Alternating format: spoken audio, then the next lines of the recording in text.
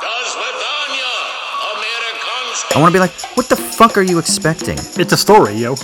Yeah, it's a story. This is a myth. There's a debate about whether scientists are saying too much. It's actually making people despair and not want to do anything.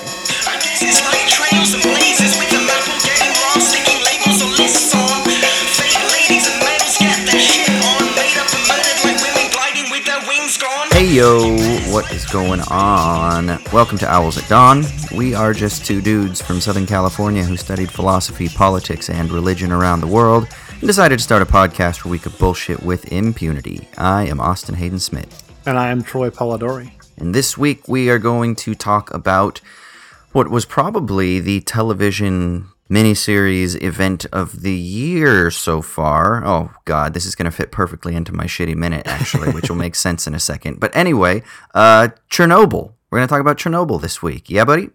Yeah, it kind of was an event, right? Like most shows nowadays, especially on Netflix and stuff, people are watching them at different times, so it's not really a singular event. But HBO still has the capacity to do that.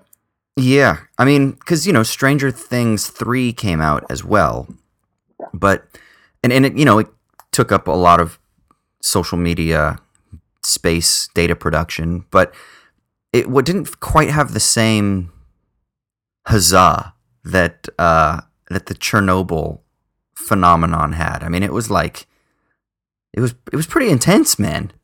So cool. So we'll get into that in a couple of minutes. But of course, before that, we want to do a couple of housekeeping things. So T-Roy, what's up? Yeah, so first of all, if you want to support what we're doing here at Owls at Dawn, you can go to patreon.com/owlsatdawn and support us there. There's several tiers of support you can contribute to, and there's many different items and goodies you can get and lose your support, or for your support, including the monthly newsletter that we develop every month with extra sticky leave and extra shitty minutes, as well as bonus episodes when we release them intermittently. And what else do we do on Patreon? And then the Democracy Motherfuckers, which gives people access to be able to recommend an episode topic that we will discuss, which will probably start fielding suggestions, I would say, in the next couple of weeks for the next one. The last one we did was a 2-part series on the Zizek and Peterson debate. We did one before on kind of the philosophy of suicide, which turned into a 3-parter. What was the one we did before that? We end up doing series is how we've tackled these so far. I don't know if it's not supposed to be the way things are done, but it's become a trend thus far. So we'll see what happens. We are the gods of our own universe, so we decide how it's done. I keep telling you this. That's why we do this podcast. It gives me some sense of power in this crazy and disempowering world. And then also, we have our 100th episode that's going to be coming up here in the next couple of weeks. So that's crazy, Troy actually had... I know. It is. Well, you know what's funny? It's crazy to think that we've done 100 episodes, but then at the same time, we've also been doing this for like coming up on 3 years. 3 years, man. Like it'll be 3 years this fall, won't it? Or for me, spring. For you, fall. I don't know. I was probably on drugs half that time, so I don't remember anything. Gosh, I don't remember. Yeah, I don't remember, but it's almost 3 years, which is crazy to think. But yeah, so 100th episode. And Troy had a good idea for what we're going to do, so I'll let him explain. Well, we'll see if it's a good idea. I think the outcome of the consequences will determine that. But what we're planning on it was a lower bound, decent idea. Yeah, it's got the sort of framework of a good idea in there somewhere. So what we're going to do is solicit from y'all different questions of the more absurd, bizarre, academic adjacent... just not your typical questions that you would ask in your iTunes reviews or in emails or Twitter about purely academic, philosophical type stuff. Just stuff that's off the wall a little bit, little left to center. So if you have questions like that you think would be interesting, go ahead and either tweet that to us at Twitter at owls_at_dawn, or either of our individual Twitter accounts are linked there. You can email us at owlsatdawnpodcast@gmail.com. You can snail mail us. You can do smoke signals. You can use telepathy. Whatever way you want to do it, get your questions to us, and we'll choose the best, most interesting, most fun ones, and we'll try to answer those and expound on them on the 100th episode extravaganza. Sweet. So yeah, just keep in mind, so this is episode, we're at 95 this 95. Episode? Is that right? Yep. So this is 95, so just think you got probably about a month to get those into us. And yeah. So shoot those on over as soon as you can. But you know what we got to do, Austin, before we start talking about Chernobyl in the main segment? Oh, I do. That's the Shitty Minute. This is the part of the podcast where one of us rants and raves about whatever it is that's grinding our gears this week. So, Austin, what's got you down? So I totally just committed the sin that I'm going to bemoan a minute ago when I said it was like the event of the year. And it's, I've seen a frequent rate of how everything, of let's just say the assessment of the greatest. You know what I mean? This became particularly noticeable to me over the past couple of weeks during the Kawhi Leonard free agent signing and then trade with... We're still not talking about that, Austin. I know. So, and real quick for people listening, I know we talk about basketball, but this isn't a basketball thing per se. So don't worry. It actually filters into so many other things in literature and political events and moments in history, whatever. It's that we become so obsessed with like analyzing and assessing what the greatest is. But we don't just do it like once every 10 years or like once every 20 years where we have time to actually allow things to happen. We do it like every new episode of the sports show or every new episode of the political talk show or every new Twitter poll or whatever. And it happens every day, all the time, multiple times a day from multiple sources. And it gets so specific that I find it so ridiculous because it's not just, hey man, who's the greatest player or what was the most important historical event or what's the greatest artists that have ever lived, which is still, I think, inherently philosophically problematic in its own right. But it goes so much worse than that because it's like, who's the greatest player at the moment? And then it's like, who's the greatest duo at the moment? And it's like, what's the greatest playoff performance? And it's like, who's the greatest duo under the age of 30? And then it's like, who's the greatest backcourt duo under the age of 25? And it just gets more and more specific. And you see this a lot in MMA too. It's like the greatest knockout, the greatest submission, the fastest knockout, the latest that a stoppage or a knockout has ever occurred in a fight. I mean, it's like this and it's partly because of, advanced analytics and stuff like that is helping us specify and analyze data in a different way. But I feel like there's like this real neurotic obsession. It's almost like this compulsive pathological obsession that we need to control the now. And I feel like this actually does open us up to a really maybe interesting symptom of hyper-modernity. So modernity sometimes is theorized as being a time in which there is a self-conscious awareness that this is the now, a time of enlightenment, right? Kant famously writes this essay, What is Enlightenment? Foucault writes a response to it. And, people think of Hegel as being like a philosopher of unreconciled modernity. And so there's a lot of questions about what is modernity. Marshall Berman writes this book called All That Is Solid Melts into Air that is a response to, the famous Marx and Engels quote from the Communist Manifesto. And so there are these different ways of understanding what modernity is. But one of the ways is that it has to do with like this self-reflective or self-conscious awareness that you are in like the presence of the novel or presence of enlightenment or present of a moment that is filled to the brim with potency for the future. And so what I wonder if what that does is that sort of denigrates the value of the past to becoming just pure instrument. It's just something that is instrumental in order to just validate how special and how important the now is, which then feeds into our tendency to need to be able to assess what the greatest is because we are now at the pinnacle of the mountain. We can now look back and we can now kind of eradicate all the importance of the past. We can assess what's the greatest now, and then of course add to that recency bias, which comes where it's like, of course LeBron's the greatest. We don't even think about Bill Russell. Like, who remembers Bill Russell, right? I do. Yeah, we talk about Will. We talk about Magic. Yeah. Did Troy say I do? Is that what you just said? I do. But we don't think about greatness of the past or these great historical events. We kind of, we forget things, which makes a lot of sense. But I also wonder if there's this larger sort of symptom of not just modernity, but hyper-modernity, where we are constantly like reinforcing our place so that we remind ourselves and reassure ourselves that our place in the now is important, that we can make that scientific, technological, instrumental assessment of our place in the cosmos. And maybe that's because we don't have really like a deep attachment to tradition and to like a deep history and a deep past and to community and to traditions, like cultural traditions as much as we used to. And so this is maybe a way that we can kind of re-legitimize ourselves in a sea of postmodern skepticism that has kind of dismantled the legitimacy of those previous things that did previously ground us. You know? So it's just like a weird thing that is annoying as fuck that I think has larger symptomatic implications. So that's my shitty minute. Yeah, so I think there's a couple of different strands going on in what you're criticizing here. It seems to me like the common underbelly or the common bad guy is kind of a teleological notion of history in the sense that viewing the past as simply an instrument for producing the now and a sort of necessary connection between the past and the present.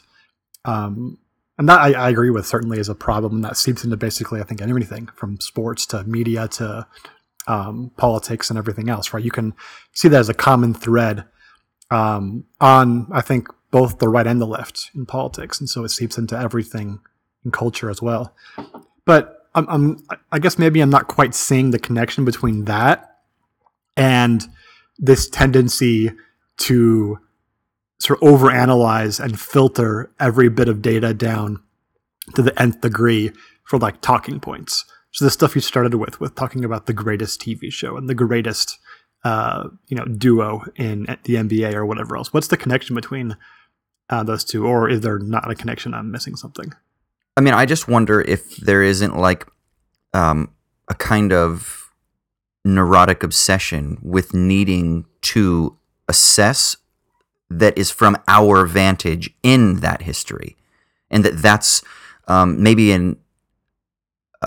a characteristic not just of modernity, but of what some people are referring to as hyper-modernity, which is sort of in the wake of, it's like postmodern efforts to re-legitimize. So if postmodernism is the sort of skeptical dismantling of tradition, meta-narrative, connection to the past and tradition and things that previously grounded people's places, whether or not that is true or that's just kind of like itself some sort of fabulated image is up for debate. But let's just buy that narrative for the moment. Then maybe hypermodernity is this effort to sort of perpetually re-legitimize ourselves at this rapid rate where we are constantly needing to assess our place in history so that we can kind of ground ourselves in the wake of the sort of raising of all of such grounding.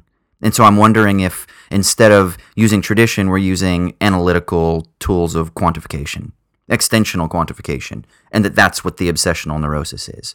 That it's that analysis and like algebraic equations and shit like that in the form of historical assessment through the sort of discursive use of the greatest lists, that if that isn't a form of sort of neurotic obsession. Oh yeah, I think it certainly is. But there's some like Lacanian enjoy your symptom there, right? Like, you remember that scene in American History X where Edward Norton and the African-American guy in prison are debating who was better, a Magic Johnson or Larry Bird? Yeah. And it's great. It's an awesome scene because they actually kind of come to respect one another despite still being annoyed with the other's sort of intricacies of their behavior and whatnot. But yeah, that's like nerding out can be fun. But I do wonder if like that nerding out phenomenon, which I think everybody loves when it comes to the specific things that they care about in life, there's something that's like captured and twisted into this like perverse form in modern media culture where it's taken too seriously and there's like fighting over it and it's monetized and it's no longer like this kind of thing you do for fun in your free time. It's just like we call it bullshitting, right? Just bullshitting. It's hard to do that now because everything's taken too seriously, and everything is a way to monetize your image, and everything can get you fired from your job if you say the wrong thing. Mm. And the greatest lists, they sort of, what's the word I'm looking for? Well, they exploit sensational impulse, right? Or they exploit the emotional impulse that responds to sensational claims and sensational events. So if everything is the greatest, if everything is the best, if every list is heightened in its emotional capital, then that seems to be actually kind of nefarious in a lot of ways, you know? And it isn't like, and so there are a couple things here. One is that then it seems that the lists kind of lose any sort of deep meaning, right? If you're just constantly, then it's the greatest now as we assess it in July of 2019, but it's going to be different after the next free agent trade or after the next novel that's written or after the next series of TV programs are released. So we have to reassess next month and then the next month and then next and then weeks and then down to the days and down to the fucking hours as information is constantly being produced. And so it kind of saps out the deep meaning of the superlative of best and greatest, right? But then simultaneously, like you say, that doesn't mean that all analysis or that all assessment or that all judgment goes out the window, because in a sense, I think there is something inherently, no, not in a sense, there's absolutely something inherently human about reflective consciousness and the way that it synthesizes things and takes the kind of spread of sense data into manageable bits. And so this is actually a form of that. But what you say is actually quite interesting, because that adds a sort of another causal mechanism into maybe why it is that the rate of analysis or assessment is so intensified. And I think that's the thing I'm responding to more than anything. Not the tendency for humans to be like, wow, that was a really lovely evening and the best night of my life sort of thing. But it just seems that there's like almost a pressure that is being imposed upon us to assess everything as being the best moment, the most impactful moment, the greatest moment, the best person, the best this, the best that. And I don't know, it just seems to sap a lot of the meaning of the words, and it saps a lot of the meaning of the process of assessment. Yeah, I wonder if maybe there's definitely something inherently human about overreacting to positive stimulus in that sense, and thinking, dropping these superlatives when they really don't belong if you had reflected longer on it and got more distance from it. But then you kind of just let that go, right? It's ephemeral. Whereas now in the internet age, that stuff lives forever. So yeah, it loses its meaning because it never really wastes away and disappears from consciousness. And we're not quite adapted yet to that kind of reality, right? Yeah. It's good to forget. Didn't Nietzsche say that? If he didn't, it sounds like something he would have, and he should have said. Oh, he did. It is good to. Yeah. No, this is one of the things Bernard Stiegler talks about, mnemotechnical devices, these kind of technological instruments that preserve memory. And I've been thinking a lot about how we are just saturated in the age of the internet with mnemotechnical devices, that it won't let us forget, that everything that has ever been said, everything that has ever been recorded, it's all preserved. And in a sense, that's great because we have access to a wealth of information that we would have never had access to in previous human epochs. But in a sense, it is limiting, like you say, that we should forget, because our landscape is constantly being structured by these mnemotechnical devices as they sort of frame and orient how it is that we face the world at every given moment. And then the larger the field of mnemotechnical devices is fleshed out and is beefed out, the greater the intensity and the greater the rate of demand and the limits that they set and that they impose upon us. Sartre refers to this as a practico-inert field. It is the field of material conditions that orient ourselves to the world. But that field is great and necessary as a field that sets the landscape of values that condition our future historical activities. But it also has a sort of stifling, or it can have a stifling aspect to it. Not that it's bad and you don't do it, but it's just understanding kind of how does it function. And if you're constantly sort of facing these limits and these demands at an intensified rate, what type of effect does that have on our individual psyches, but then also on our social relations? And I just wonder, in the age of hypermodernity, if this isn't like a self-induced, self-reinforcing, like pathological obsession to almost self-sabotage ourselves as we seek to re-legitimize in a world that has no foundations by inducing ourselves into a sort of weird stupor of falling in love with the algorithm as being that thing that can re-legitimize us. Because that's what can manage those demands. And then in responding to those demands, it just sort of creates more demands and more limits by beefing out that field of mnemotechnical devices, because we don't forget anything, and so therefore we're always haunted by the new bits of information and whatever. I don't know. I'm kind of going off on one now, but yeah, that's that old Black Mirror episode. What was it called? The Entire History of You, where they have these, what they called like seeds or something devices. Yeah, that's exactly that. That's it, man. You neurotically obsess over these images in your memory that you're able to recall exactly in ways you would otherwise just forget about or gloss over. I'm really glad you mentioned that, because that actually will I'm going to write a paper about that, or I'm going to use that in a paper. That is right. That's exactly right. The Entire History of You. That's a great fucking episode. That might be the best Black Mirror episode. Yeah, I think it's in the top 3 for sure. And that is what we call irony.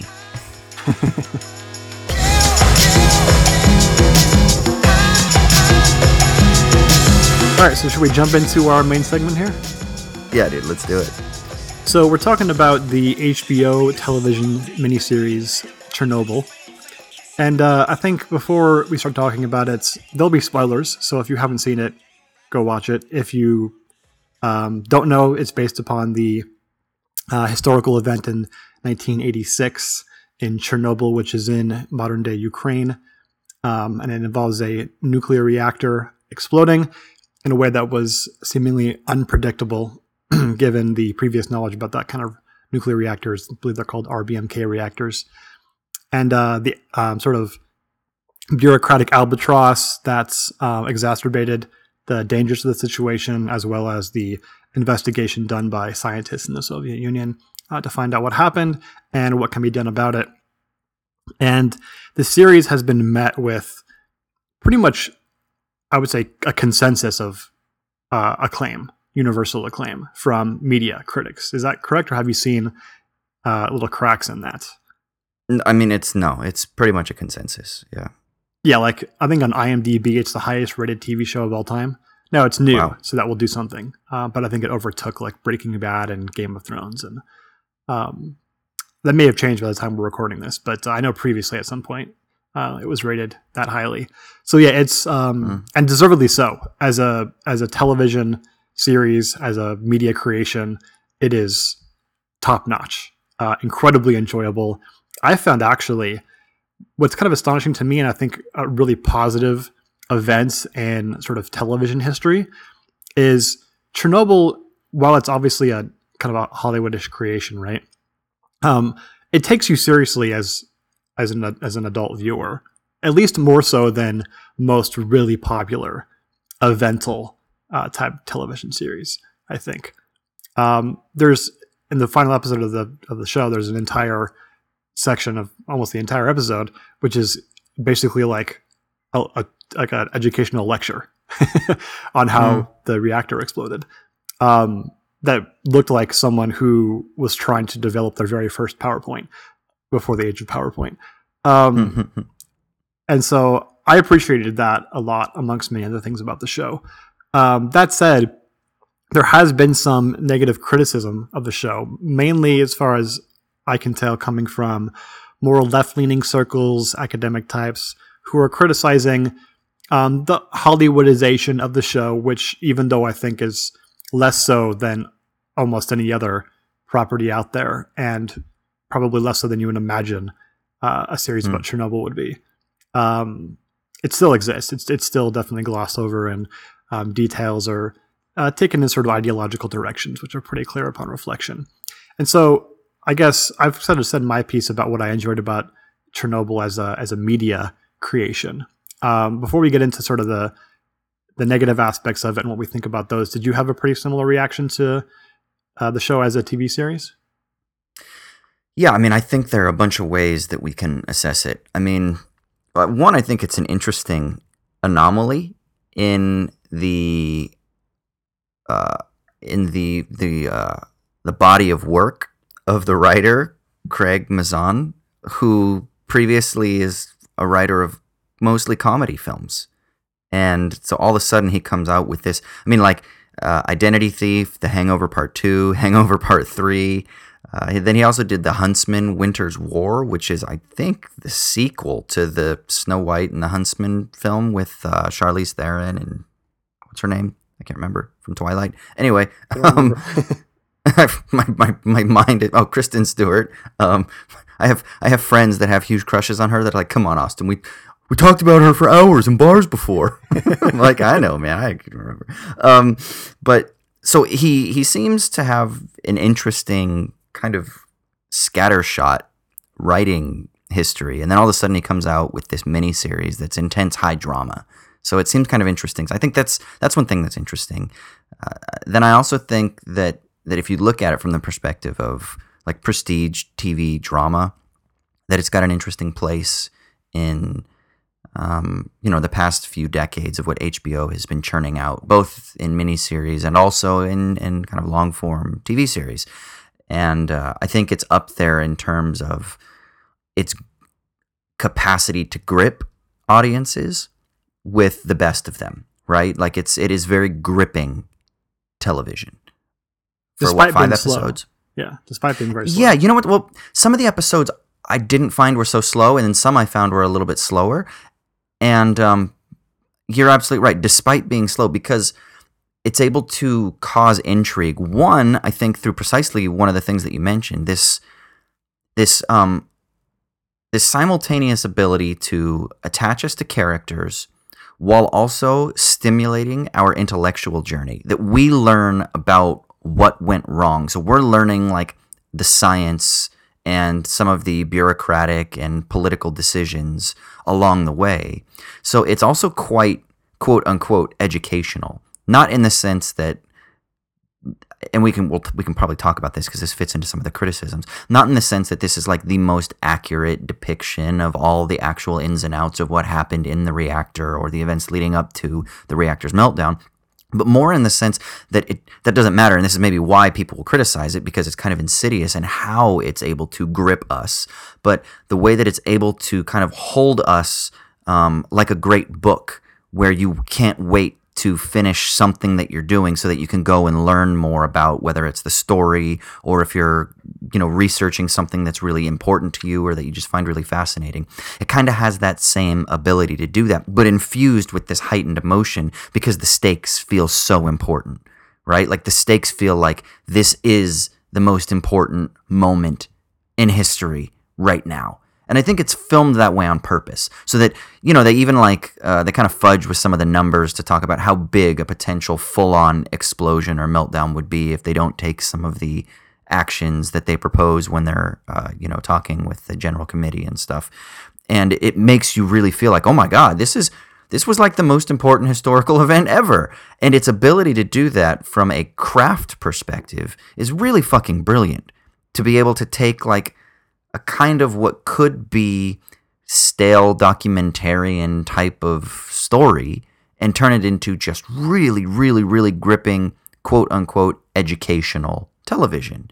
And then, of course, I think a lot of the stories, there's a lot of personal interest in these characters, from everyone from, the firefighter and his family to the actual scientists and what they're figuring out, to some of the political bureaucrats and how they find their fit within the larger bureaucratic system. So I found it from a craft perspective to be really interesting, from a storytelling perspective to be really interesting. And I thought it was shot really lovely too. So I think formally it's really nice as well. Yeah, I think some of the people who are critiquing its Hollywoodization are maybe missing the point a little bit in that any media creation about Chernobyl really easily could have been like a Dwayne Johnson movie, and just been completely ridiculous. And I think there's been several movies like that actually about Chernobyl in the past 10, 15 Yeah, there's like years. horror films and shit like that where people go into the grounds and they're like zombified, radiated bodies that have been living there for decades, and they come out and they haunt people or shit. I mean... Yeah, or like just really Ancient Aliens type documentary and work where it's just completely ludicrous and utterly speculative. And it avoided both those pitfalls. And while there's still elements that are clearly Hollywood tropes and things that are meant to pull at our heartstrings despite factual accuracy, I think it did incredibly well relative to what really easily could have been there and what probably would have been really enticing to make if just being meme worthy was your goal. And the fact that it was still incredibly meme worthy and talked about on social media and viral and all that stuff, I think is a testament to how excellent it is as a media creation, and hopefully a harbinger of what's to come in terms of sort of incentivizing Netflix and HBO and all these streaming platforms to make high quality drama like this and know that it can still do really well and doesn't have to necessarily be like a Game of Thrones ripoff or something. Yeah, I think I get really annoyed actually when people critique the Hollywoodization of a Hollywood production. I want to be like, what the fuck are you expecting? Like, it's a story. Yeah, it's a story. This is a myth. This is literally a myth. Everything that is ever produced out of a film studio is a myth. No matter how true to real events they claim that it is, no matter if their source material, they're all myths. They're all fables. And that's the point, is that when we tell stories, we shouldn't go in with like our scientific lens and be like, but that scientist wasn't really one scientist. There was a team of scientists.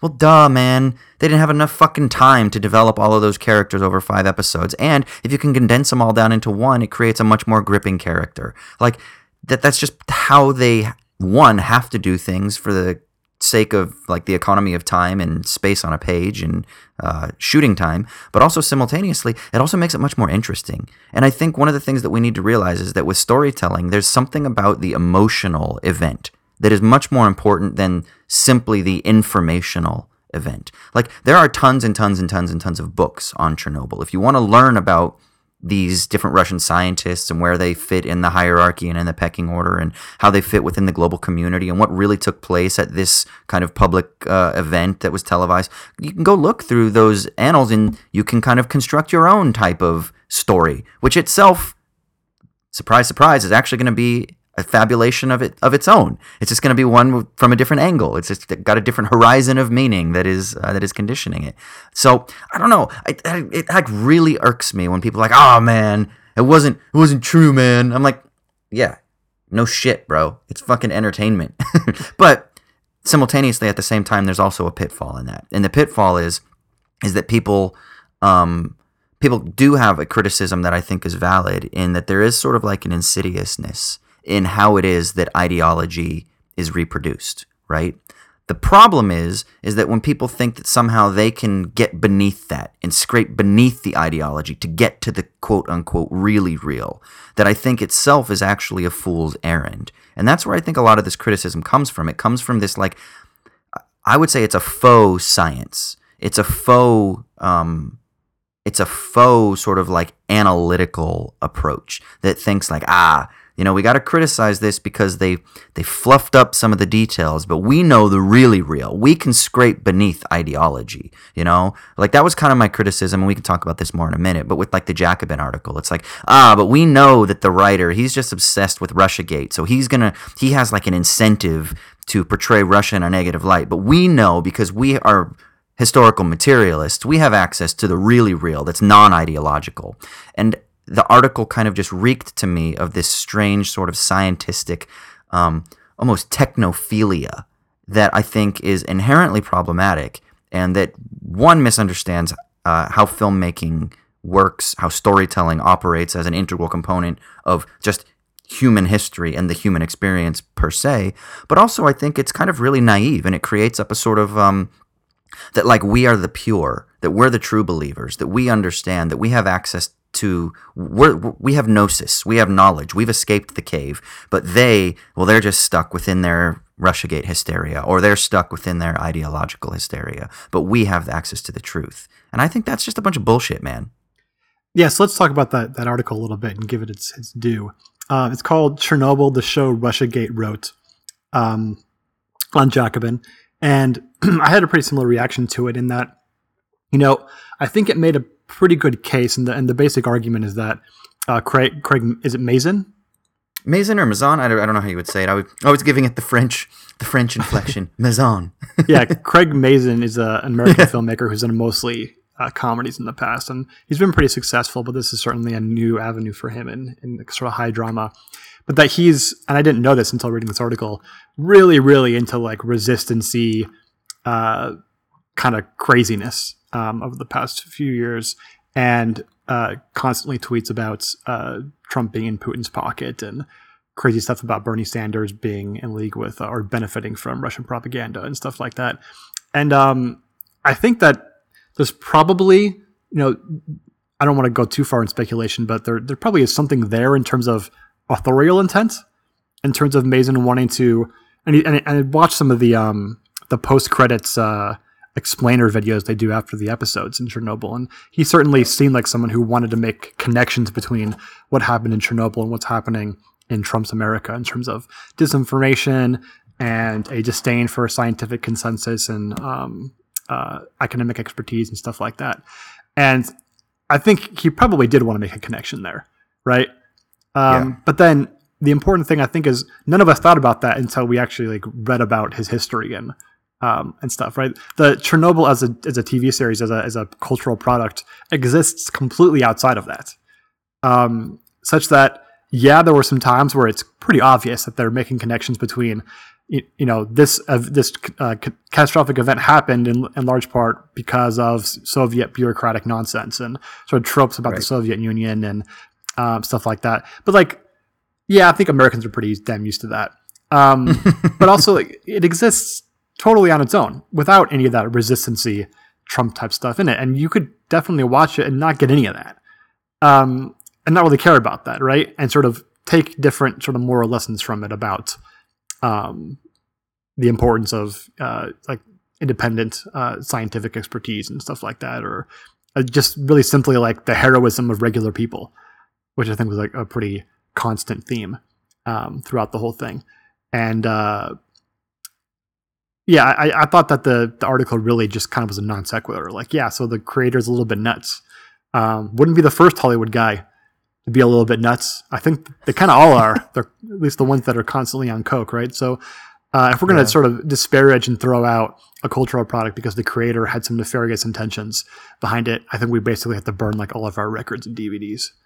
Yeah. Now, I did see an interesting take adjacent to this type of take from Allison from Red Menace on Twitter, who said, and I'm going to butcher it, but this is a paraphrase. She said, it's interesting with Chernobyl and Stranger Things 3 coming out, that it's not a spoiler if I say this about Stranger Things 3, because it's literally set up in the first episode. So, but go watch Stranger Things 3 because it's fun. But anyway, it is interesting that there are kind of these critiques of socialism, and it's almost as though,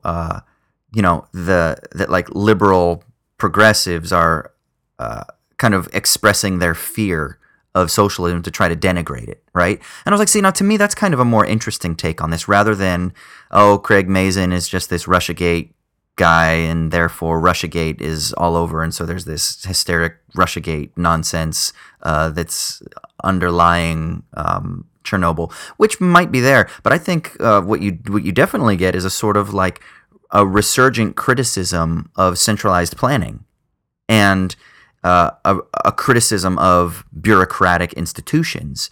And at the same time, that what that means is a heralding of some form of freedom. And in the case of Chernobyl, that form of freedom comes in trust science, man. Just listen to the fucking experts. So there's a technocratic logic. So I think a much more interesting criticism of Chernobyl would have been to criticize that technocratic logic that science has the answers to the real truth, the really real. Like I was talking about earlier, interestingly enough, when I was talking about the criticism that the author of the Jacobin article is like, no, we are non-ideological. We have access to the really real because we're historical materialists and we understand how to analyze historical and structural powers.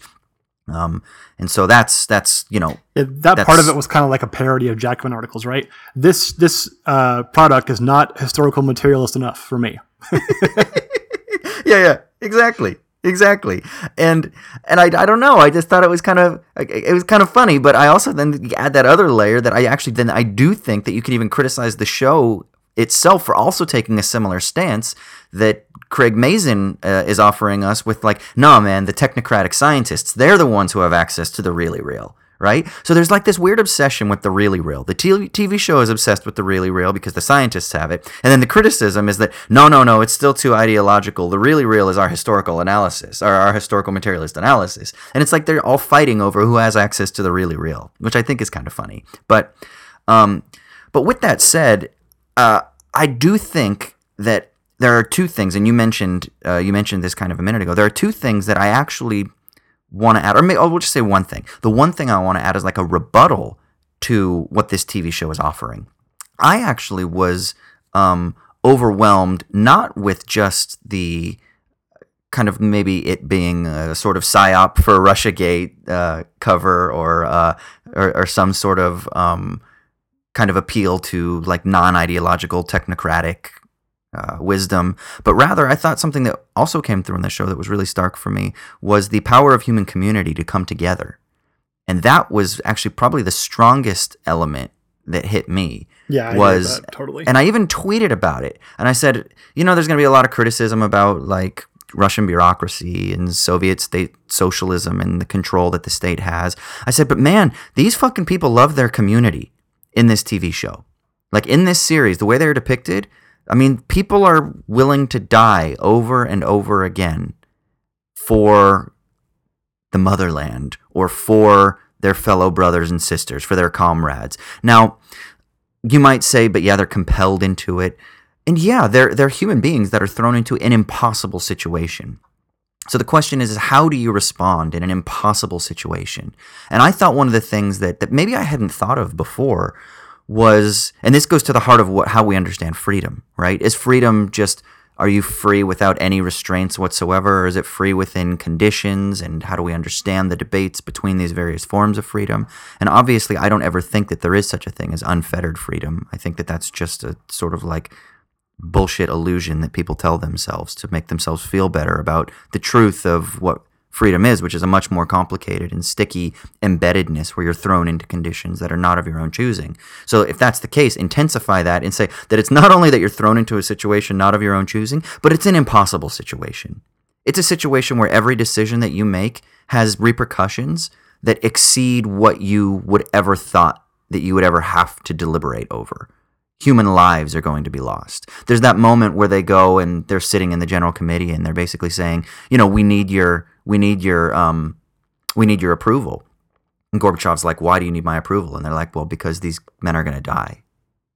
And it's like, that's fucking heavy, man. And then they don't bullshit the workers. They start to bullshit them. And then the one guy stands up, that's one of the worker guys, and he's like, so stop bullshitting us and just tell us how it is. And they're like, yeah, you're probably going to die, is basically what they say, right? And then the guys volunteer anyway.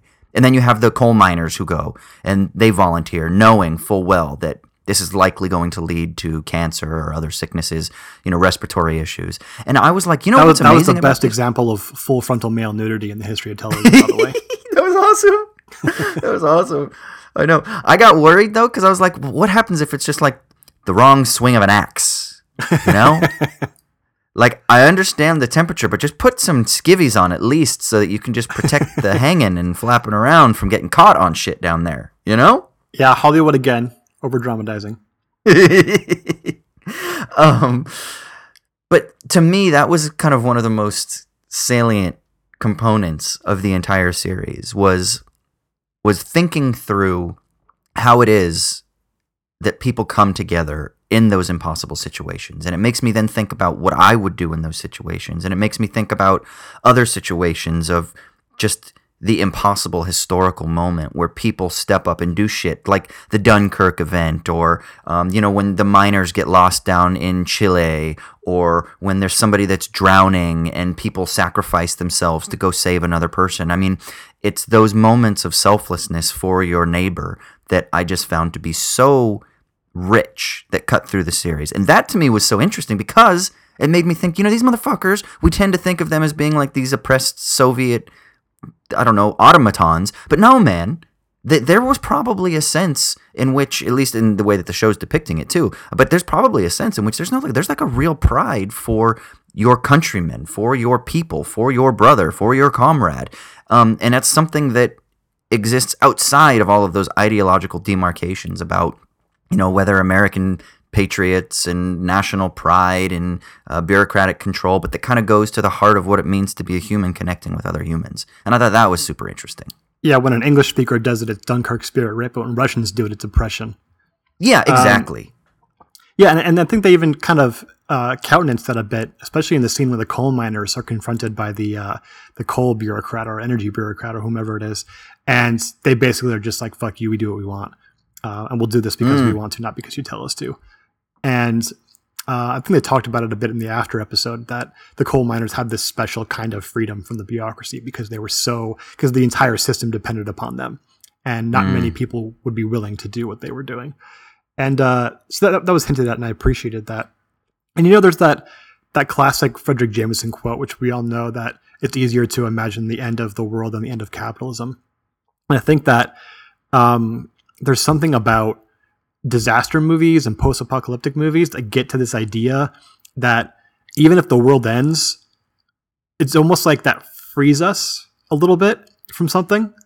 And so you think of all the different zombie television series and movies and stuff like that. And there's something like almost relieving about being done with modern civilization, because then you kind of get to make yourself as you want, even though technically your freedom in terms of the options available to you are very strictly limited and are much more finite than they are in modern society. There's something about really being able to choose and to think deeply about it and make yourself that even with limited options seems more free than modern society. And that's totally ideological. And I don't think that's necessarily a good thing. But I do think there's something interesting there about the idea that freedom isn't necessarily about the number of options you can have of what to do with your day and with your life.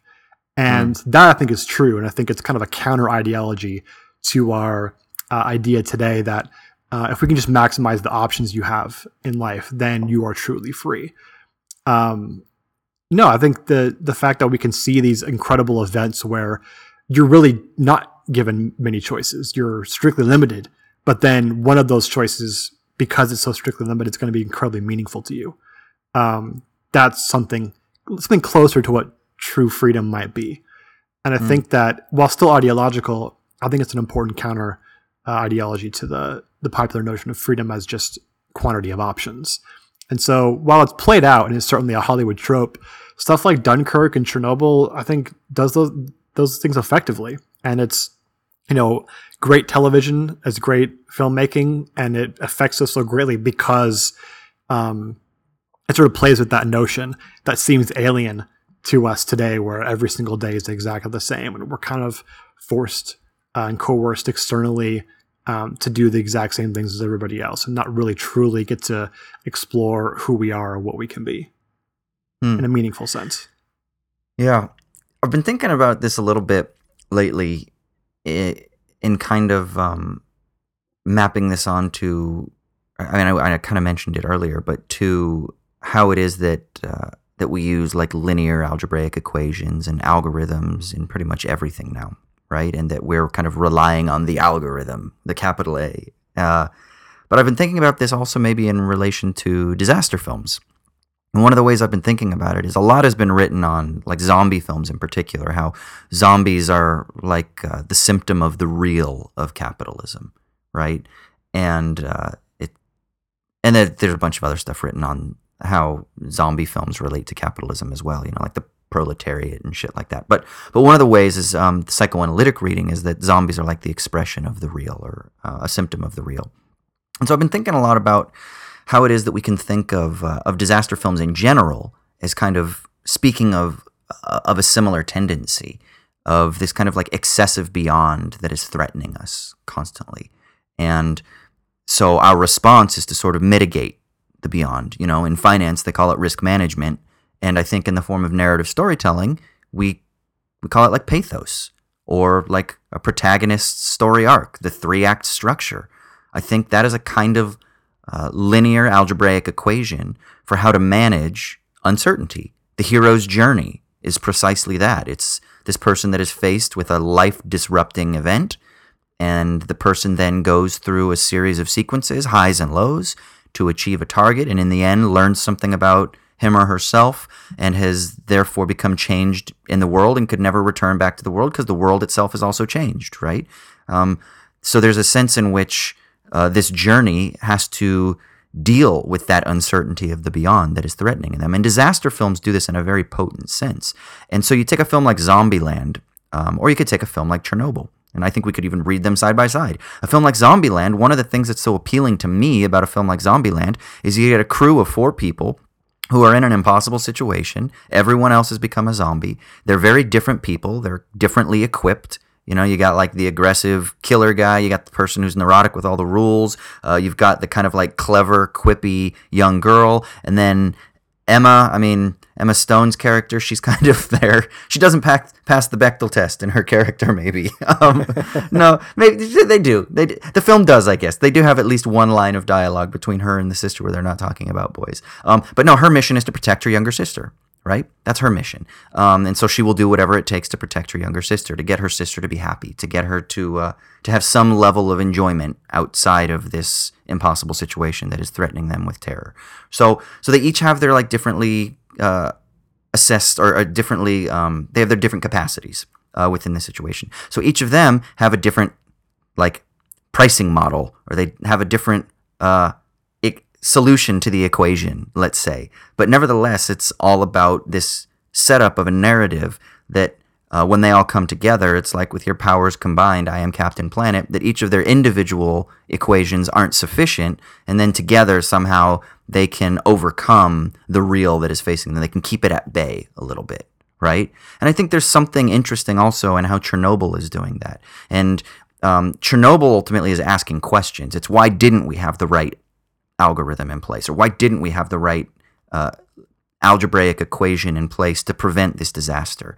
And so then the solution for Chernobyl, and this is where you just said a minute ago, it's ideological. The solution for Chernobyl, I think, is that it is ideological precisely because it's saying, well, trust science. Science is that solution so that we can mitigate disaster moving forward. And then you as the viewer, I think us as the viewers are supposed to watch this and be like, okay, so this is where the Soviet Union and their bureaucracy, because they're incompetent or whatever it is, you know, maybe there is a criticism there.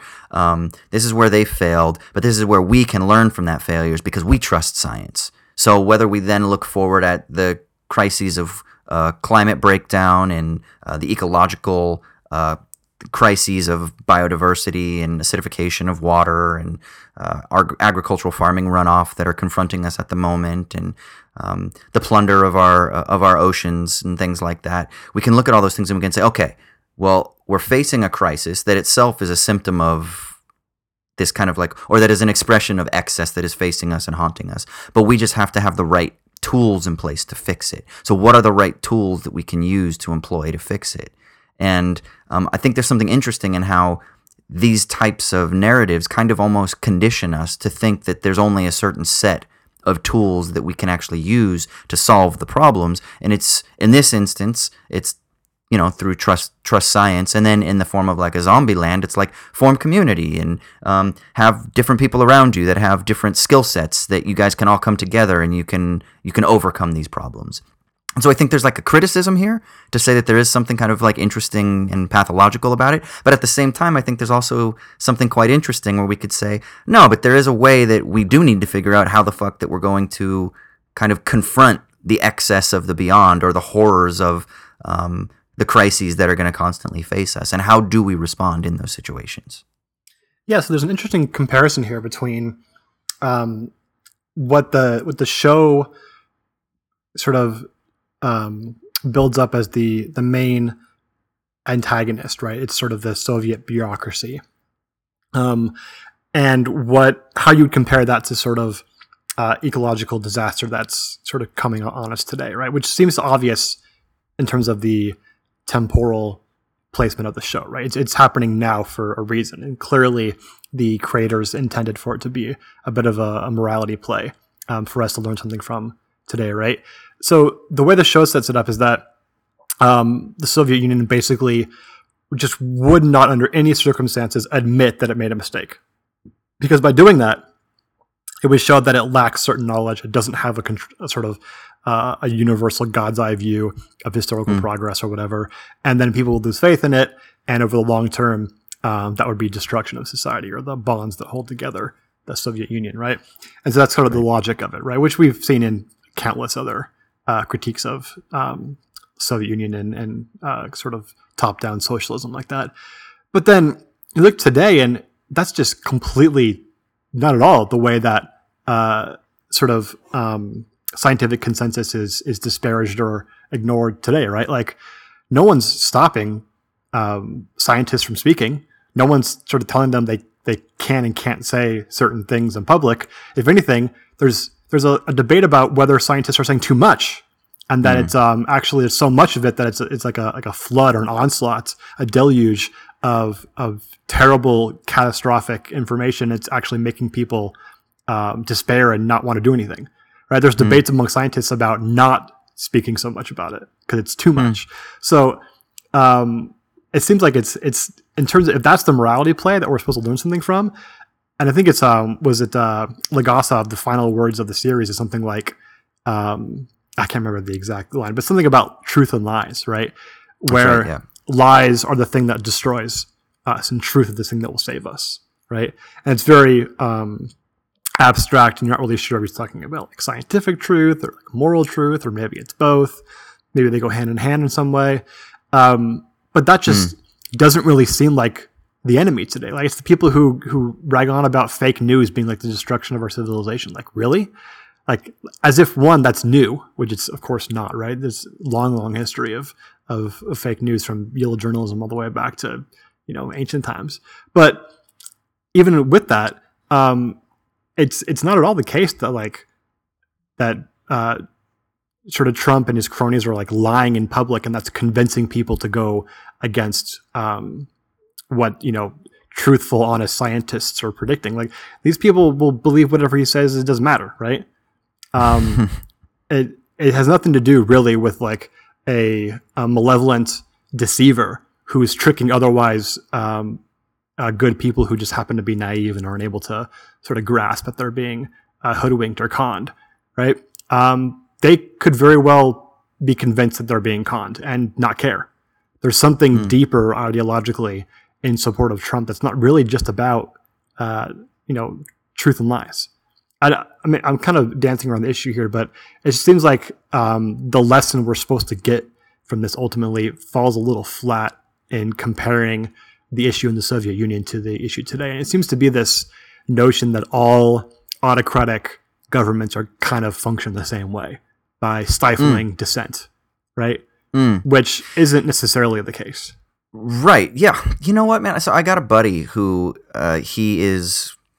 I think I've mentioned him before, but he's a provocateur to the hilt. And one of the things that he talks about, he defends a lot of sort of dictatorial forms of government, and I never know how far he like really means this, or if he's kind of just trying to stimulate thought or to, I don't know, be an intellectual shock jock.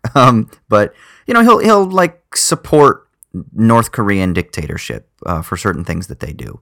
Obviously not atrocities that are committed against human beings, but he'll kind of like support the heavy hand of top-down governance, which is just so like viscerally grotesque for somebody who grows up in America, because everything from Rocky movies to late night news to the teen shows that you watch are bred to think in a completely different way. And it has been interesting to have long conversations with him about his views on things, and talking about China, both present day, but also, Mao's China, talking about the Soviet Union, talking about North Korea. He's from India, so talking about certain things going on in India at the moment, and then also historically, and then talking about things in the United States and now throughout Latin America. And I don't know, man. I think it just isn't so black and white, right? That somehow top-down systems are de facto evil. That top-down systems somehow are inherently suppressing of the most important component of what it means to be human, which is your individual freedom to consume and to choose whatever product you fucking want, which is how we think freedom is expressed. And I don't know. It just seems that, so in this series, you said that at the end there's this kind of dichotomy between truth and lies, right? And you said you don't know if it's moral truth or if it's like scientific truth. And I feel like it's both for the series Chernobyl. It's that the criticism that the show is trying to level against top-down state socialism bureaucracy is precisely that they didn't listen to scientific truth, and therefore that led to moral failings. Or right? It's a moral imperative to place instrumental scientific rationality on a pedestal. Yeah. It's just a very technocratic kind of logic that's being articulated. I absolutely think that. I mean, like, for me, that was a very heavy theme that persisted in each episode, and it kind of culminates in that courtroom scene, and you're like, yeah, okay, I get it. I see what you're saying, writers. But I think there is something really important to kind of think about that relationship between what is true, what is false, to what extent should scientific rationality actually govern our societies. And I'm not saying that we shouldn't listen to science for people that are listening. I'm trying to do the annoying philosophical thing and just linger for a minute without trying to make an assessment. Because do you remember when, and this was, I think, your shitty minute, when Neil deGrasse Tyson came out and was trying to argue for rationalia? Right. And we had a long discussion about what was insufficient about this technological, instrumental scientism as being like the foundation for a society. And I think it's really important for us to kind of think through those things, to think through this relationship between truth, between falsity. What is falsity? What are lies?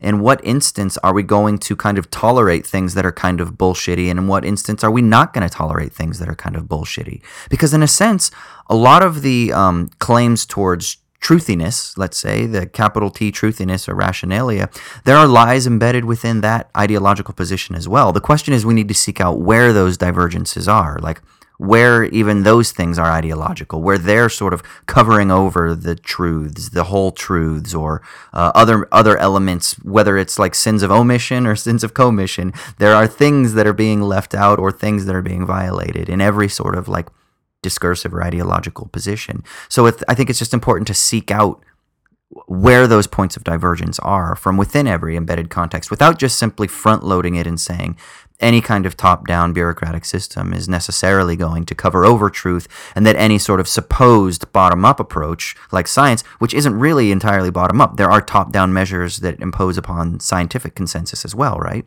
That we need to try to like work through what are the areas of truth and what are the areas of falsehood even within these positions. Basically what I'm saying is everything is ideological. So let's stop pretending that things are non-ideological, right? Well, and let's go ahead. Here's the counter thought experiment to help sort of place a divergence between that scientific truth and moral truth being kind of hand in hand. Imagine a scenario where the scientists are fully allowed to publicize exactly what happened and how the government was at fault and all the mistakes that were made, everything. So no sort of placing a thumb on dissent, right? And then when asked for a response, the government just says, oh yeah, we're building anti-radiation shelters for the rich and for government bureaucrats. So go do whatever you want.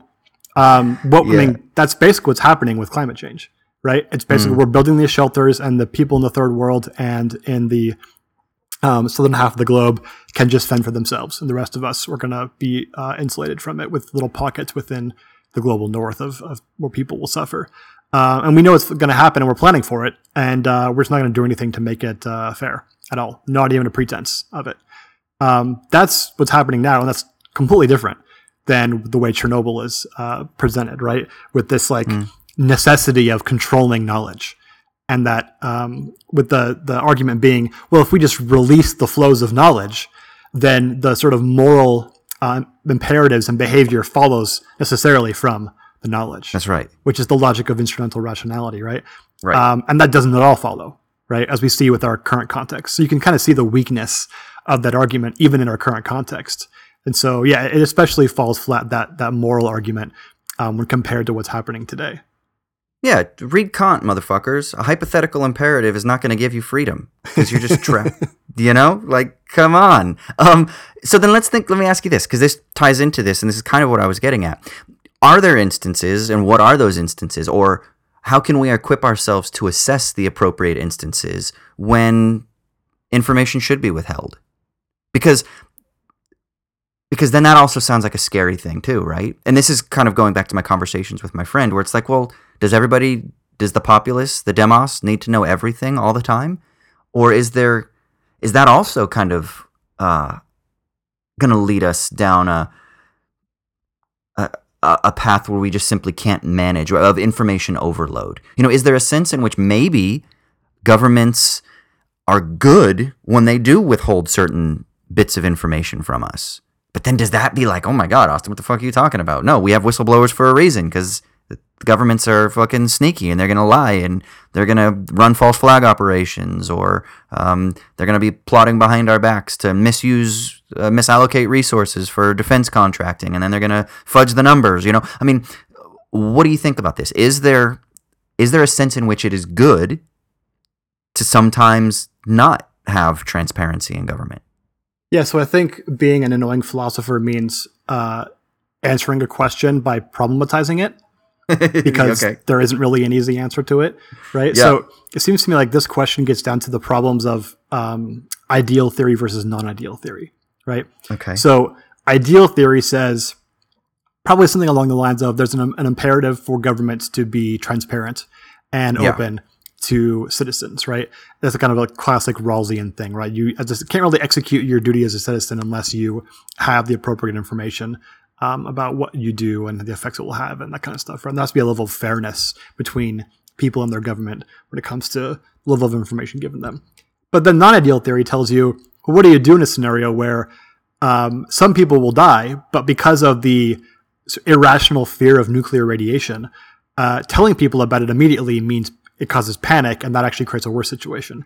I know Fukushima had basically that issue, where they feel like, the Japanese government feels like, in retrospect, they shouldn't have been so transparent with information about the nuclear reactor, because it actually, panic induced by all that information caused more damage than the actual destruction of the nuclear reactor. So, yeah, there's a major problem there, right? I think the important thing is to realize that both of those are going to have some pull on us, right? The ideal theory, the sort of moral imperative that we want our governments to follow relative to their citizens, is super important, and we can't just ignore that. But that we have to consider the non-ideal implications as well, and that means making tough decisions, right? You're kind of in a double bind. If you are transparent and the outcome is bad, you're going to be criticized for it, for not doing your job as a government by trying to minimize damage. And if you aren't transparent and there's more damage caused by it, you're going to be criticized for that, even if you couldn't really have foreseen either. And so I think the important thing is to realize that we can't just, when the margin, or when the what do you call it? When the sort of err on the side of ideal theory, we blame them for not considering the non-ideal implications, and then vice versa for the other. That's just not a really good way of critiquing things. And that seems to be always the criticism of the Soviet Union in retrospect, right? If only they had just, stopped stifling dissent. If only they had been more transparent, and if only this, that, and the other. And that seems to me not the most effective way of sort of objectively or attempting to objectively criticize the Soviet Union, which I should add, I'm probably a little bit more on the side of, I see no reason for Soviet Union apologia. Like, I don't get when socialists want to right. apologize for the Soviet Union. I have zero impulse to do that, and I have no problem with criticizing it. That said, I think you can also admit that, and here's kind of the counter to the idea that if only truth was opened up, then all the problems of the Soviet Union would go away with the bureaucracy leaving. Things got worse in Russia after the Soviet Union fell, in pretty much every single measure, right? Income inequality to health outcomes, to happiness outcomes, to economic issues, everything got worse, and is in many cases still worse.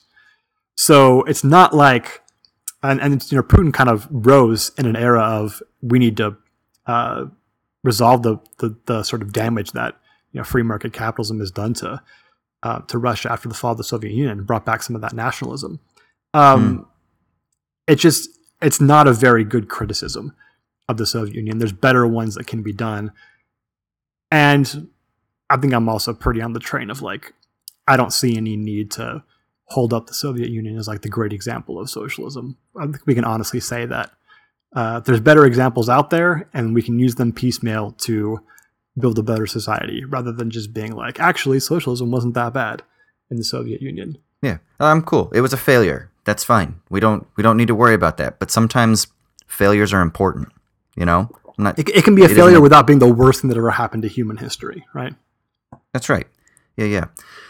And there can be successes within failures. This again goes to kind of what I was talking about earlier. It's almost like we need to make a totalized judgment that it's either a failure or it's a success. But no, man. It's like they did some things horribly wrong, and there were some other things that they probably did that were good, that we could be like, fuck, well, okay, maybe we could learn from some of that shit. So, and this isn't to like justify atrocities, but I think people have a really difficult time. I was actually hanging out with a friend recently, and I was trying to have like a nuanced discussion about a very sensitive issue. And she was just like, no, like that doesn't matter because people were affected, victims were affected. And I was like, but don't you think it's important to examine the kind of causal mechanisms? And she's like, no, I don't. She's like, because that's an excuse. And I'm like, I don't think that's an excuse. I think it's important to analyze those causal mechanisms so that we can maybe learn how to not repeat the mistakes, or so that we can learn how to meet people and to kind of treat them in their conditions where they're at. And she's like, no, because that doesn't do anything to help the victims. And I was like, I don't know. I didn't like that assessment of things. And I was like, maybe it's just because I'm an annoying philosopher and I have the luxury and the privilege to be able to sit back and to be able to kind of think about these things and deliberate on these things. And I haven't been the victim. And so I'm not seeing it from the victim's eye. So in one sense, I could totally see where she was coming from. And she did have a point. But in another sense, I think she also was kind of missing on something that I think is important for us to really kind of to make sure that we aren't just rushing to judgment and brushing aside, rigorous analysis of the actual causal mechanisms so that we can prevent those things from repeating in the future, which I think is extremely important, right? So it's kind of, maybe it's this double bind again, that we're constantly in a double bind in all of these situations. And so I kind of feel something similar with regards to how it is that we criticize the Soviet Union, how we criticize Maoism, how we criticize Castro's Cuba, that yeah, there are going to be times where we're going to be like, fuck, certain elements of them were spectacular failures. And then at the same time, there were other things that were extremely important and extremely beneficial to the populace. What were those things? What led to those things? What were the conditions that led to those things? And how can we analyze the conditions that led to the kind of failures? And I think to be able to do that, I mean, that is, I think, that is the benefit of having historical analysis and having records. And having just too much information is that we can wade over those things and we can eventually, hopefully, come to a point where we can make decisions. That's the problem. At what point do you stop analyzing and then make fucking decisions moving forward, though, right? And that's where people get frustrated with philosophers, because we're just endlessly reserving any sort of like totalized judgment to subordinate it to this process of problematizing, of unpacking, and of questioning, which I don't have a problem with, because I think that inherently in doing that, we actually are recreating the world in a literal sense. But I know that politically that isn't satisfying to a lot of people. Yeah, I mean, it's like that straight up Zizek thing of stop doing and start thinking. Right. We have too much of we need to act, we need to do something immediately. And that has nothing but a long history of failure. So maybe at certain points we need to stop and think, because banging our head against the wall, even though we're doing something, isn't actually changing anything for the better. Mm. All right. So I guess, we could probably keep talking about this show and related issues. We stopped talking about the show a while ago. I know. We could talk about related issues forever. But what are your final thoughts about the show? Like criticisms or anything? Is there anything else you wanted to mention before we close up? No, I think kind of in closing, what we're kind of practicing here is this very idea you were just talking about of sort of this nuanced problematizing and thinking. And that we can do that even with a cultural product, where we can praise Chernobyl in certain respects and criticize it in others, all while appreciating that it's an important cultural event and object, and that it's worth by doing this, at the very least, we're acknowledging that it's worth the attention of doing this, which we're probably not going to do an episode on Stranger Things, because as fun as it is, who gives a shit, right? So, right. I think that's a good sort of object lesson for the way we can approach not only cultural products, but political events as well. So on the I Dig This Movie podcast that I do with Keir, this past week, the episode will be up, in the next few days probably. We did a film that is, in the cultural war sense of the word, that is problematic because it's an adaptation of a Bret Easton Ellis novel. We did The Rules of Attraction. Did you ever see that film? No, I didn't. Of course, Bret Easton Ellis, though, and he is not one to shy away from taboo subjects or from despicable characters and from despicable actions of his despicable characters. And he will display them all in their gratuitousness, right? And one of the things that Keir and I were wrestling over was, can you have a good film that is, like, unethical? Like, is this a good film if there is something problematic about it? And I don't just mean that I'm capitulating to kind of the terms of the culture war. I think people know that I'm not primed in that way.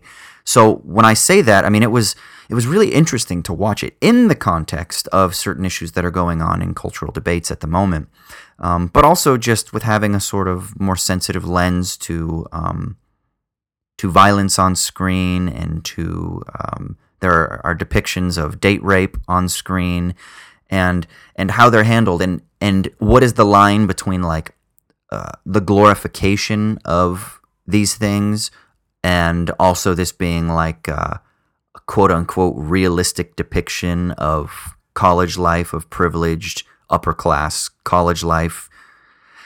And it was really interesting because we came away and it was a very sort of like, the conversation struggled a lot for us because I think both of us were uncomfortable.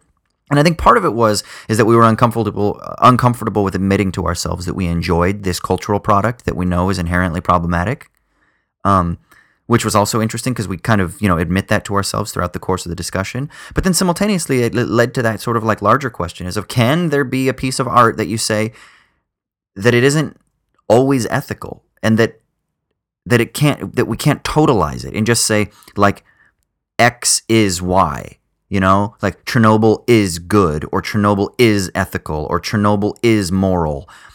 Do we just need to kind of do kind of artistic experiences and cultural artifacts?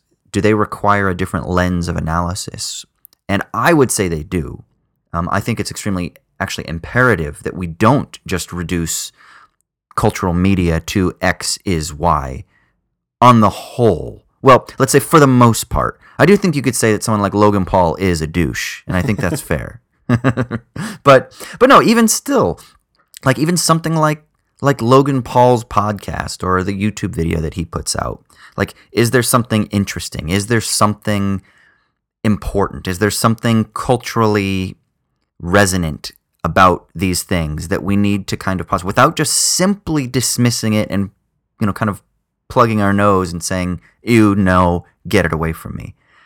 And again, I don't know. Maybe it's because of my privileged position, that I've had so far in my life. I mean, I'm sure there is. I'm sure someone could easily level that criticism against me, and I don't deny that. I perpetually want to be shown those areas where I am blinded to my own sort of biases, let's say. But it is something to consider, and I did think it was an interesting conversation. It kind of makes me think something similar with Chernobyl, Yeah, it's a super interesting question. I think I agree that there's a certain sort of leeway that we give to artists of all kinds when it comes to the sort of morality of their creations, being a little bit more open. I think Kierkegaard actually makes a really fun argument in the Philosophical Fragments about that idea, giving more leeway to artists in the moral sphere. But at the same time, that doesn't mean that we give entirely, like it's a complete free-for-all, right? Like I think there's certain films that are just straight up exploitative of certain people and people groups, and that's, I think, we can judge as a moral failure. So there's maybe a different sort of rules of judgment that go along there, and so exploring what those are and the reasoning for them, I think, that's a super interesting question. Yeah. I would say if you haven't seen Chernobyl, go fucking see it. Absolutely. It was you agree? Absolutely. Yeah. Yeah. It's definitely like I'm so bored with a lot of formulaic Hollywood productions. And this is one of the ones in recent memory that I was not bored for a second. Like, I think I didn't watch it until the 4th episode came out, and I binge watched all 4 episodes, and I was so bummed that I didn't wait one more week because I just wanted closure. So I waited and then I had to wait 4 or 5 days for the next episode to come out, and I was like, oh, but it was like people were anticipating Game of Thrones. I was anticipating the final episode of Chernobyl. So, which doesn't happen to me a lot with like I said, with typical Hollywood productions. I tend to, I don't know, they don't really hold my interest that much these days. A quick question for you. This will say a lot about both of us. What was the hardest thing to watch in the whole series? Oh, the hardest thing. Oh, shoot. I don't know. Scene or event or anything? I need a minute for this. Okay, I'll talk about mine really quick. Okay, yeah, because I don't even know if I can remember. Go ahead. Yeah, because this definitely says a lot about me. It was for sure the team of guys who have to go around and shoot all the house pets. Oh yeah. Because they're irradiated. Yeah, I was just nope, I'm shooting myself. I'm saving all the dogs, and I'm living on an irradiated island with them for the rest of my life. Dude, that would be a good movie. That was Isle of Dogs, wasn't it? That's what I was just thinking, man. Fucking Isle of Dogs, but they're all radiated from Chernobyl. Oh my god, that's hilarious. They call it Chernobyls? Yeah. That's good. All right, I don't even have anything to say. Let's just end it on that. That's perfect.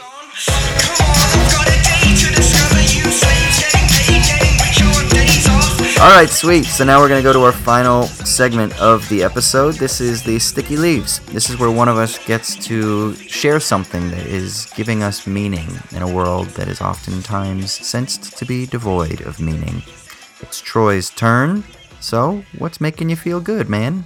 So mine will be quick today. What's been giving me meaning at this time has been a couple of musical artists from Japan who come from diametrically opposed genres and cultures, as far as I can tell.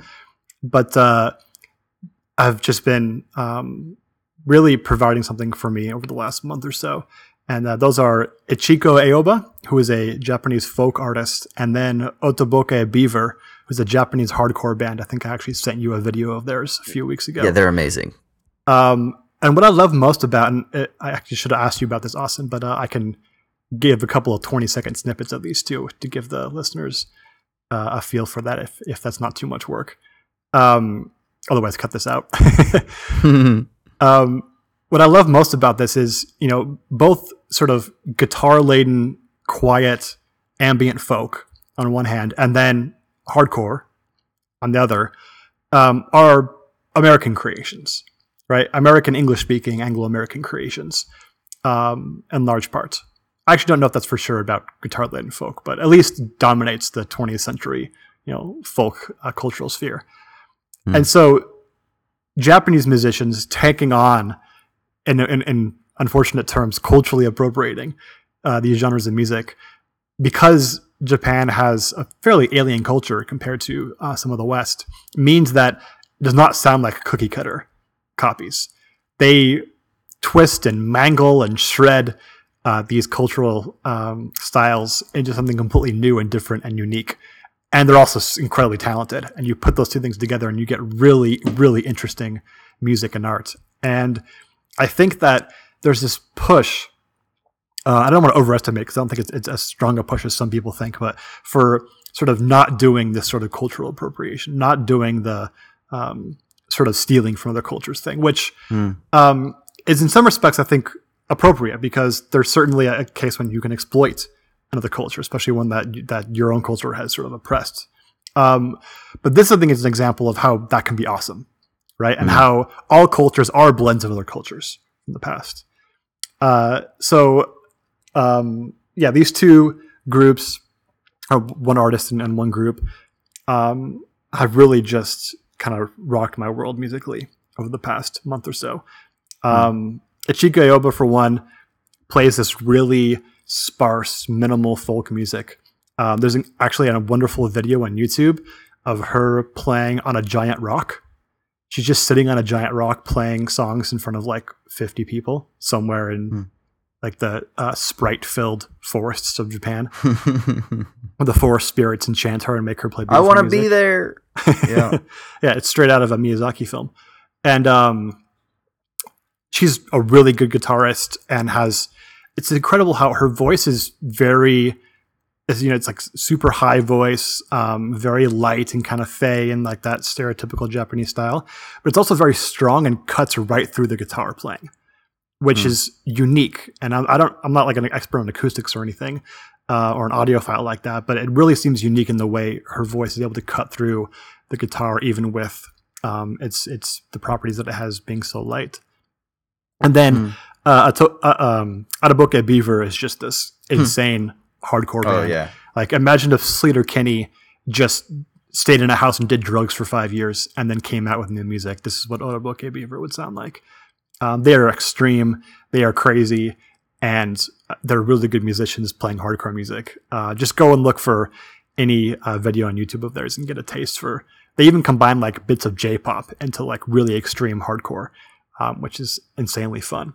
And so, Japanese appropriations of like American or Anglo-American rock music has a long history of being great.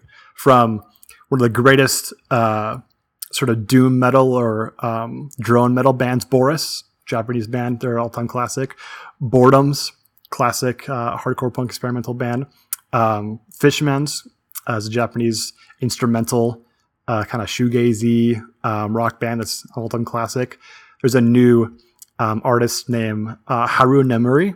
Not many people have heard of her, but she does like combinations of J-pop and ambient music and experimental music and punk and all sorts of crazy stuff, and that I really love. So check out all the different kinds of weird experimental Japanese rock and pop music, because there is a shitload out there that's awesome. How do you spell the main two that you recommended? Yeah, so Ichiko Aoba, I think I'm pronouncing that correctly, but I might not be, is ICHIKO, and then AOBA, Ichiko Aoba. And then Ataboke Beaver is OTOBOKE, and then Beaver. Yeah, you did. You sent me that one video. I can't remember what the name of the song is now. What's It's Don't Start My Fire or Don't Light My Fire or something like that. That's a great fucking song, man. Yeah, I listened to it like 10 times, and then I was like, I want to see if they do this live as well as they do it recorded. Did you seen any of their live footage? I have, but I don't remember if I've seen that song or not. They're just as crazy live. It's fucking awesome, completely. Man. It's fucking crazy. I love it. I know. I would totally see them live. I saw them. I think they were in an English-speaking country. I don't remember if it was the UK, Canada, the States, or Australia. I don't think it was Australia, because I would have gotten excited, because I was kind of looking to see if they were going to be here anytime soon. But yeah, they They look like a great time live. I would totally fucking see them live. So, yeah. Would you ever live in Japan? I don't think I'd ever live there. I don't think I have the... Well, maybe I would. I don't know. I haven't been, so how can you really say? Have you been to Japan? I've not, and I really want to go. I had a teacher when I was in 4th grade who was one of the kind of seminal influences on my early life. And I don't remember if she lived in Japan or if she just spent a lot of time in Japan, but we had a whole week.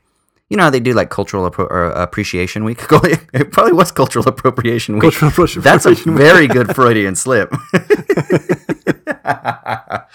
But cultural appreciation week or whatever. And she did Japan, where she showed us videos of but not just like, hey, everybody, let's eat sushi and talk about the various empires or whatever. She actually showed us footage of the Hiroshima and Nagasaki bombings, which, looking back on it, was pretty fucking radical for a 4th grade American teacher. You know? That's pretty extreme. Like, I have images burned into my memory from the documentaries that we watched and about the kind of horrific fallout on the people of those towns from the radiation as well. I have images in my mind from those documentaries. So, so I think I've always had, maybe since then, I've always had a fascination with it. And then, there are movies that I fucking love, like Enter the Void, that are in Tokyo, where you're just like, oh my God, this makes me want to go, even though that's a fucked up movie. It just, there's something so interesting because it seems so far away yet so close at the same time. And I kind of describe this experience as being familiar but foreign. And because it's got lights and, technology that I recognize and skyscrapers that I recognize and things like that, there's a familiarity, but at the same time, it's so radically different to me. And I don't know, there's something really appealing. I feel like I would love to be there if I just knew the language. I would love to spend considerable amount of time there. But that's just purely in my fantasy. Yeah, that's the hard part, right? Is not just a different language, but a radically different language makes things difficult in terms of transition. But then, Japan has a really interesting influence on younger American boys, especially, right? It kind of comes across through comics and manga and anime as a world where boys don't have to change the oil in their trucks to be a man or work out 3 hours a day to be a man. And so there's other reasons why I think people appreciate those Japanese cultural products, of course, but it does present this like alternative in some respects. Not that it's an ideal one, certainly not, but it's interesting in that way that you probably don't get that from watching a French movie or a Spanish movie or listening to an English punk band. Yeah, that's really interesting. You always have where do you find some of these music recommendations? I would never go through my daily life and get recommended experimental Japanese punk rock. Yeah, I mean, I don't remember individually. But I have a bunch of websites and podcasts and YouTube channels that I frequent, and whenever they recommend something, I at least check it out because they're kind of figures that I trust, whose taste that I trust. And sometimes I like it, sometimes I don't. But I'll at least give it a try if someone that I respect is into it. Just to name drop a few, a really popular one is The Needle Drop on YouTube. He's a really famous music critic. I found him to be very intelligent and sophisticated analysis of popular music today. Surprisingly, there's a website called Rate Your Music, which has a really interesting sort of community of people who put together basically lists of the best albums of the year. And the ones that tend to be in the top are sometimes things I've never heard of and are totally off the wall, experimental and interesting. And so you find stuff through there. I think I actually found Ichiko Aoba from that website because she's started making a splash, I think last year after being around for 6 or 7 years in Japan, because all her stuff's in Japanese and it's not a Venetian alphabet. It's trouble being fitting into your iTunes library in a way that you can discern easily what it is. So when you're spending your mental energy on music recommendations, I'm watching videos on mixed martial arts highlights. I think that I do basketball where you do MMA. Yeah, that might be it. So then when you're looking at music, I'm looking at how to build cabins in the woods. I was going to say, like, my music thing is probably more like your skincare thing. Manscaping. Yeah. I do have a lot of, like, beard care and skin care and hair care channels and whatnot that I pay attention to. You just couldn't imagine yourself without that, right? It would just, you feel like it's part of your identity. Whereas you know what, dude? MMA and basketball for us is like, it's just a purely like expression of joy. Yeah. That's true. That's true. I had someone say to me recently, we were talking about like my fantasy for the cabin in the woods and going out there, and how my friends tease me because they say, oh, dude, you'd last a week and then you'd be bored. And I have like this like split personality where part of me loves the urban artsy life, and then another part of me loves fly fishing and hiking and camping and being in like a log cabin with a cozy, wood burning stove and a blanket and a book, right? Like, and he was like, well, maybe you should just figure out how to get that image of the cabin in the woods in your daily life. And I was like, that's fucking revolutionary, man. I was like, that's, what does that mean? I think it means that I use that as like a solace or like a form of escape to kind of make me happy as like a goal or as something. And he's like, but what if you can find those things in your daily life where it just in your everyday, you can realize the kind of cabin in the woods fantasy, so to speak. Just find those pieces of joy now without having to escape society and run to the mountains and being a hermit, sort of thing, right? So that maybe the dichotomies aren't so dichotomous, but like merge them together. Yeah, or you just build a transporter and then that solves your problem. Fuck, I mean, that's... Snap! I'm there. Timeshare that cabin in the woods, bitch. I know. All right.